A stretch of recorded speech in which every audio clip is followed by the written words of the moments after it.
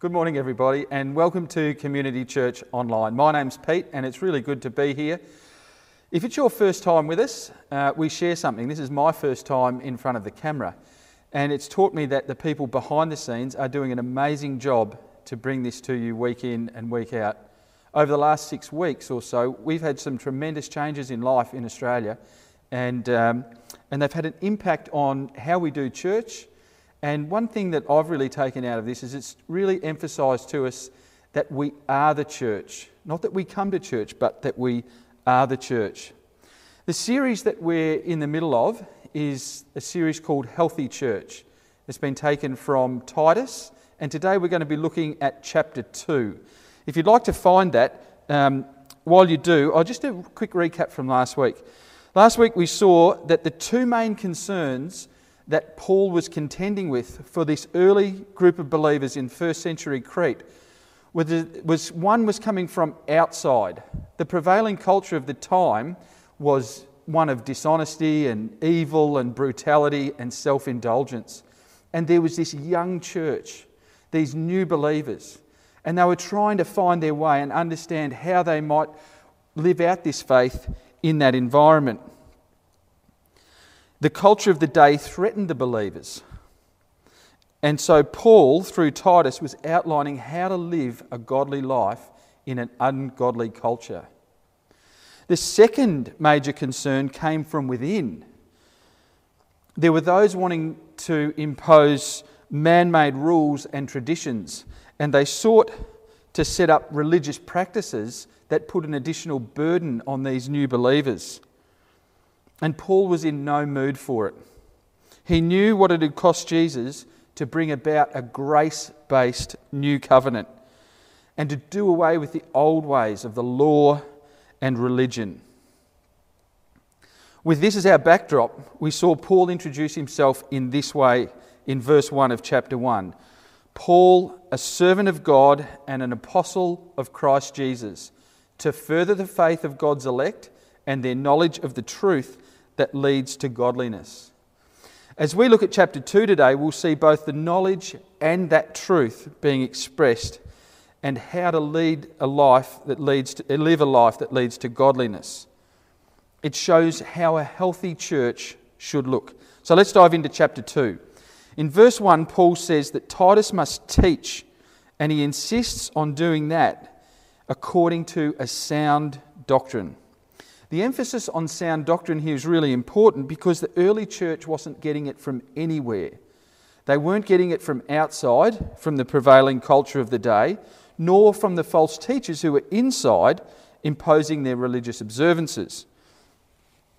I wonder, at the moment, in our current times, who you're listening to. Are you tuning your attention to sound doctrine? It's a natural human instinct at times like this to look for clarity and direction to help us through. We rely on leaders and experts to provide information and a roadmap for the future. We look for hope and we stay close to those who might provide it for us. Our challenge as believers at the moment is to ask ourselves, are we listening to sound doctrine? The people of Crete needed it in a tumultuous time, and we need it now too. A healthy church must teach and promote sound doctrine. Into the events of first century Mediterranean culture, Paul made the following directives for a healthy church's life. Let's examine them in verses 2 through 10. Oh, and by the way, if you're not a Christian, if you're not a follower of Jesus, if your mother-in-law sent you this link or your mate said you've got to come and watch this, you can tune out for a little while because what we're about to read really only relates to Christians. We'll come back to you later though. So let's dive in here at verse 2. Paul says, "Teach the older men to be temperate, worthy of respect, self-controlled, and sound in faith, in love, and in endurance. Likewise, teach the older women to be reverent in the way they live, not to be slanderers or addicted to much wine, but to teach what is good. Then they can urge the younger women to love their husbands and children, to be self-controlled and pure, to be busy at home, to be kind, and to be subject to their husbands, so that no one will malign the word of God. Similarly, encourage the young men to be self-controlled. In everything, set them an example by doing what is good.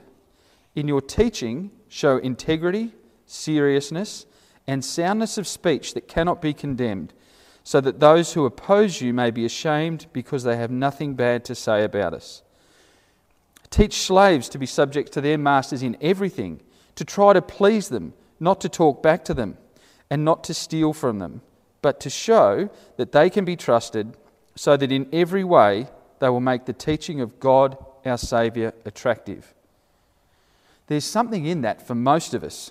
Here's a summary. Have a look at the parts that relate to you. Let me ask you a question. As you look at the list most relevant to you, which of these are still applicable and relevant to you in the 21st century? Are all of them, or just most of them? Hold that thought. How about putting the ones that you think still apply to you on the mirror in the bathroom this week and go to work on them? I'm going to, so I'll join you in that. One word of caution here. If you're an older man, you can't write the list for your wife or for your child. And if you're a kid watching this, you can't write the list for your dad. It's his job. Anyway, check the list and decide what's going on the mirror. It's a challenge to work through these instructions and to know which ones are timeless and which ones were directly related to the culture of the day. What do we say about the statement about slaves? Some people liken that to a worker and a boss scenario, but that's not a fair or a complete comparison. You see, in the first century, a slave was someone's possession, as was the offspring that those slaves produced. In our modern day times, we at least have some choice as to who we work for, and if we like, and if they're a bad boss, we could leave. In the first century, it also appears that household roles were more defined than they might be today, or at least defined in a different way. What do you take from the passage if you're a single woman who works? Are you still to remain busy at home? What if you're a childless couple or a single stay-at-home dad? I'll leave you to work this out at home. In fact, it'd be a great discussion over lunch or dinner. So there you have it. There's Paul's instructions for healthy living for those in Crete in the first century. There'd be a huge risk, however, if we just stopped there, if we just put those things on the mirror and went to work on them. For one, we'd likely fail. And secondly, at this stage, we haven't yet understood why. So take a moment and ask yourself, why would Paul issue these instructions? The answer to that question is embedded in 3 "so that" statements that we read. Remember that one of Paul's concerns was that the religious leaders were imposing man-made Jewish traditions and overlaying them on the faith that they'd experienced. And we could make the same mistake if we're not careful. If we just made a list of role-defined behaviours and insisted on them for their own sake, we could misunderstand the grace of God and the reason that Paul was driving at for living that way. We could inadvertently become an unhealthy church. We could look at the directions given to younger women and build a set of well-meaning rules, even unwritten ones, about their role in the home or their subjectivity to their husbands. We could make an argument for thinking that the young men got off lightly. And we could assume that only women, older women, are permitted to teach the younger women. We could, as many Christians did, and particularly in the southern states of America, build an argument for entrenching slavery into our culture. Now, none of those things are apt. And if we did those things, we could completely miss the point of why they were mentioned in the first place. The reality is that these things were common in culture in the first century in Crete, but they weren't encouraged without reason. Let's look at the 3 reasons that Paul gives Titus for these things. These are the so-that's. Let's look firstly at his response in the instructions to young women. And we read in verse 5, the second part, it's so that no one will malign the word of God. Paul was aware that if young women in that day acted in particular ways, presumably the ways of the prevailing culture, that people would hear them profess a faith, then live a different way, and then when their faith and their actions weren't aligned, that they would malign the faith, and they would see that their primary roles of parent and spouse, wife and mother, did not line up with the faith that they professed. In a way, Paul is saying, young women, your marriage and your parenting is a great way to reach others. So live this way. So to our current young women, if you think about your friends and your family that don't know Jesus, what aspects of your life, what are your primary roles? And what do you think need attention in order that no one would see your life and malign the word of God? It may not be about being busy at home. You may work or run a business and share duties at home with someone else. In our society today, loving our husbands and our children, if we have them, being self-controlled and pure, are all culturally accepted, even if they're not practiced. But being busy at home and subject to your husband needs some working through in today's context. So a great conversation for you to have would be, how does this play out in our culture? How do I do family life in such a way that no one will malign the word of God? Our second so that is found in verse 8b. After Paul urges Titus to set a high benchmark in his teaching and behaviour, he says, giving context to that, so that those who oppose you may be ashamed because they have nothing bad to say about us.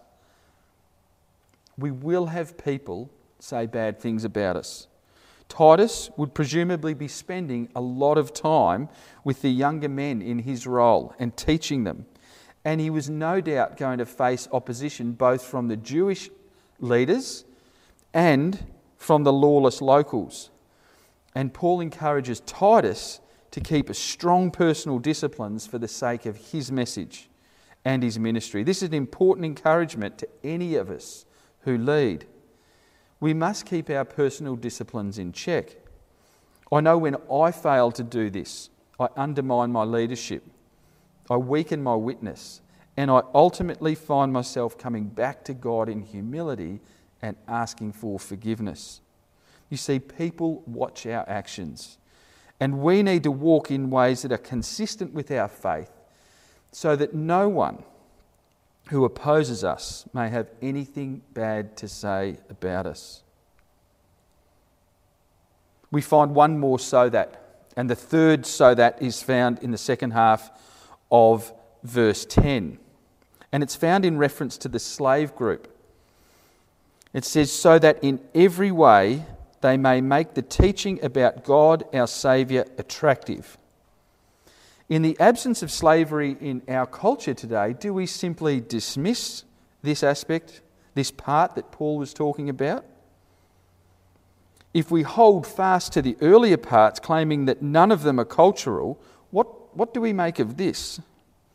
A helpful way of viewing this, and in keeping with Paul's original intent, might be to say that we're all subject to someone at some part of our life.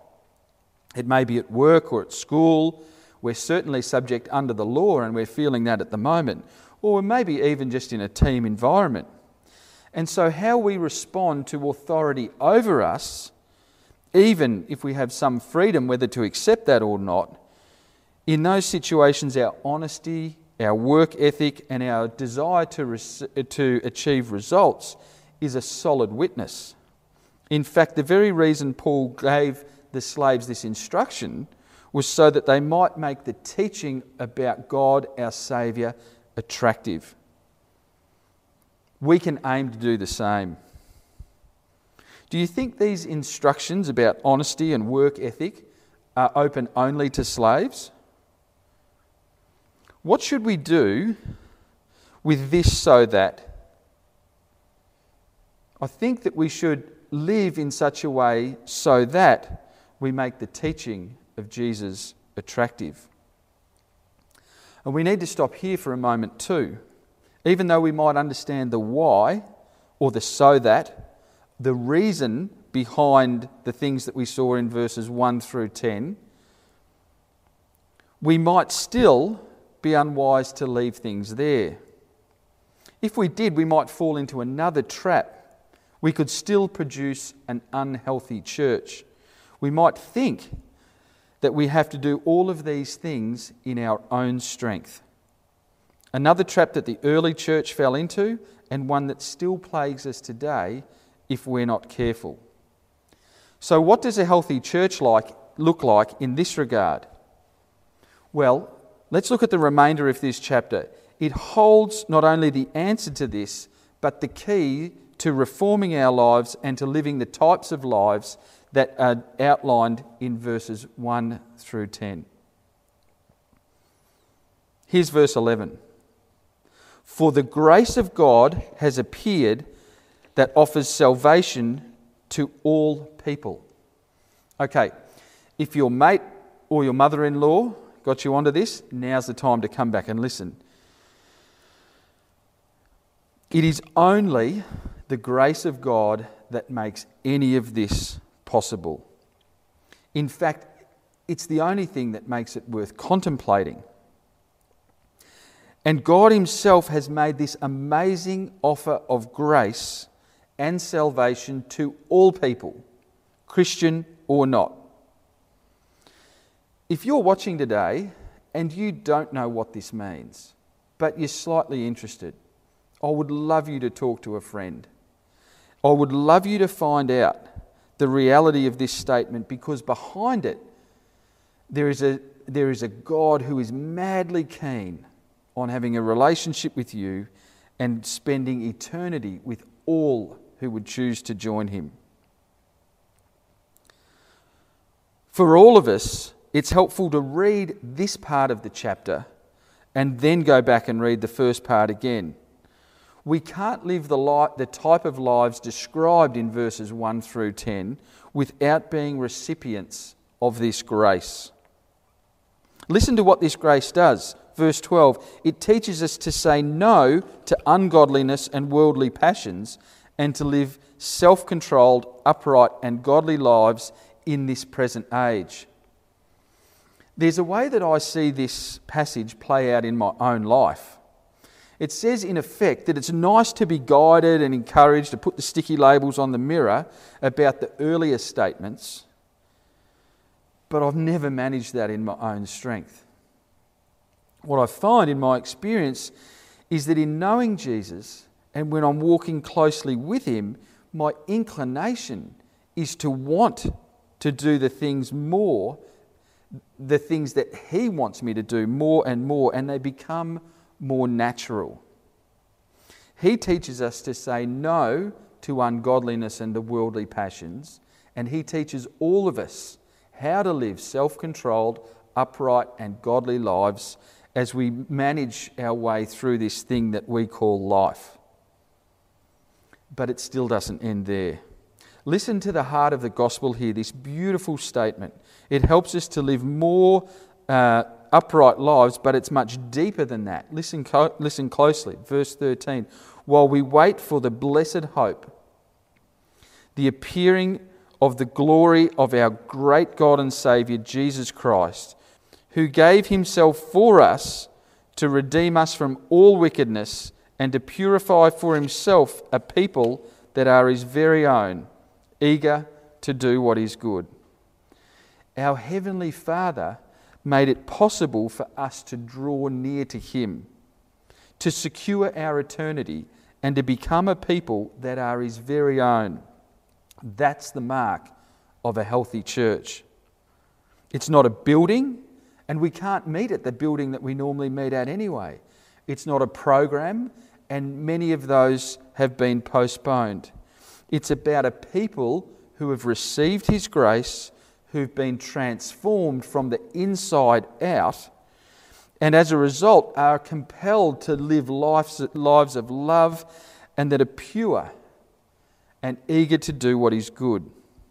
And no social lockdown can stop that. In fact, if you're an optimist, you will see opportunity after opportunity in this global event to help us to be that church more and to be the type of church that God has always called His people to be. A healthy church in an unhealthy environment. A group of believers in a broken world. It was the plea of Paul to the church in Crete, and it's equally the plea to the 21st century Christians in West Gippsland. So my question is, what will we do with all of this today? Two thoughts to finish on here. If you aren't a follower of Jesus, would you consider something today? Is it possible that the call of our culture, the freedom, the money, the power, the lifestyle, has been more attractive to you than what you think God has on offer? Has doing your own thing seemed a better bet for you? Can I ask right at this moment, is that promise being delivered?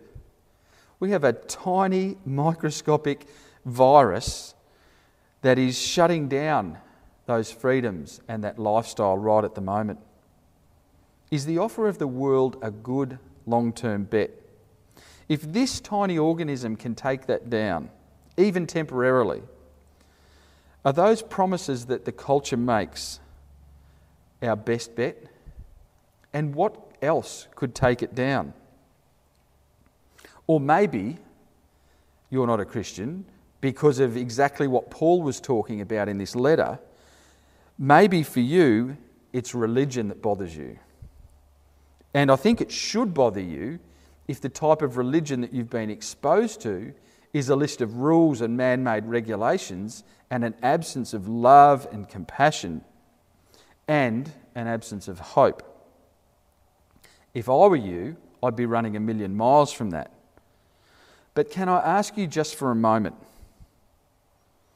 what about if Jesus is asking you into a friendship, and one that has the power to take your life to a new sense of meaning and provide you with a sense of hope and purpose that you have never understood before, and that will give you the deepest sense of peace that you could ever imagine?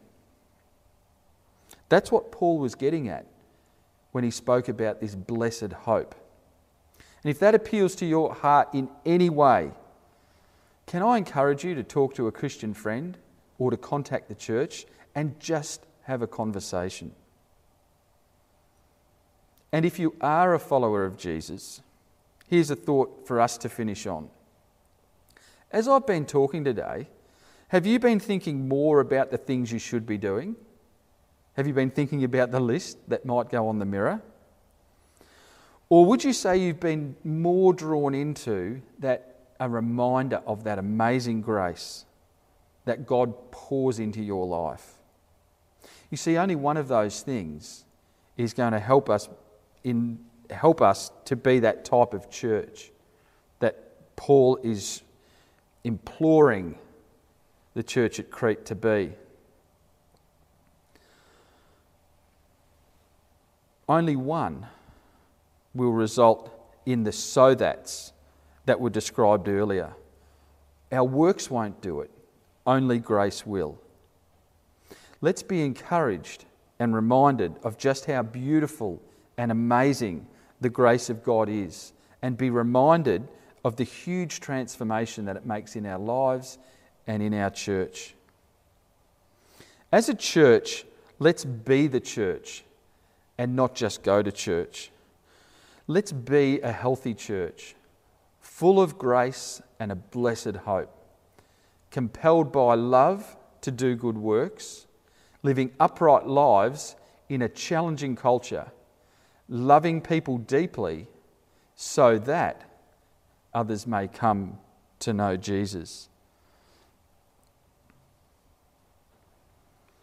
And as we're doing that, let's take courage from Paul's last statement to Titus in this chapter. He says, "These then are the things you should teach. Encourage and rebuke with all authority. Don't let anyone despise you." God bless you, and I hope you have a great week. Let's pray together. Lord Jesus, we thank you that you came to change our lives and to create healthy communities that you called your church. Thank you that that can only be done through the amazing gift that you gave, your life for us, a ransom. Thank you, Lord Jesus, that in knowing you, our lives can be completely transformed and we can live the types of lives that have been described here. We ask that as we continue to navigate these times, that you would make us a healthy church with healthy families and healthy people. We ask, Lord Jesus, that we would come before you again today with grateful hearts and acknowledge who you are and give you all of our love. And we pray these things in the name of Jesus. Amen.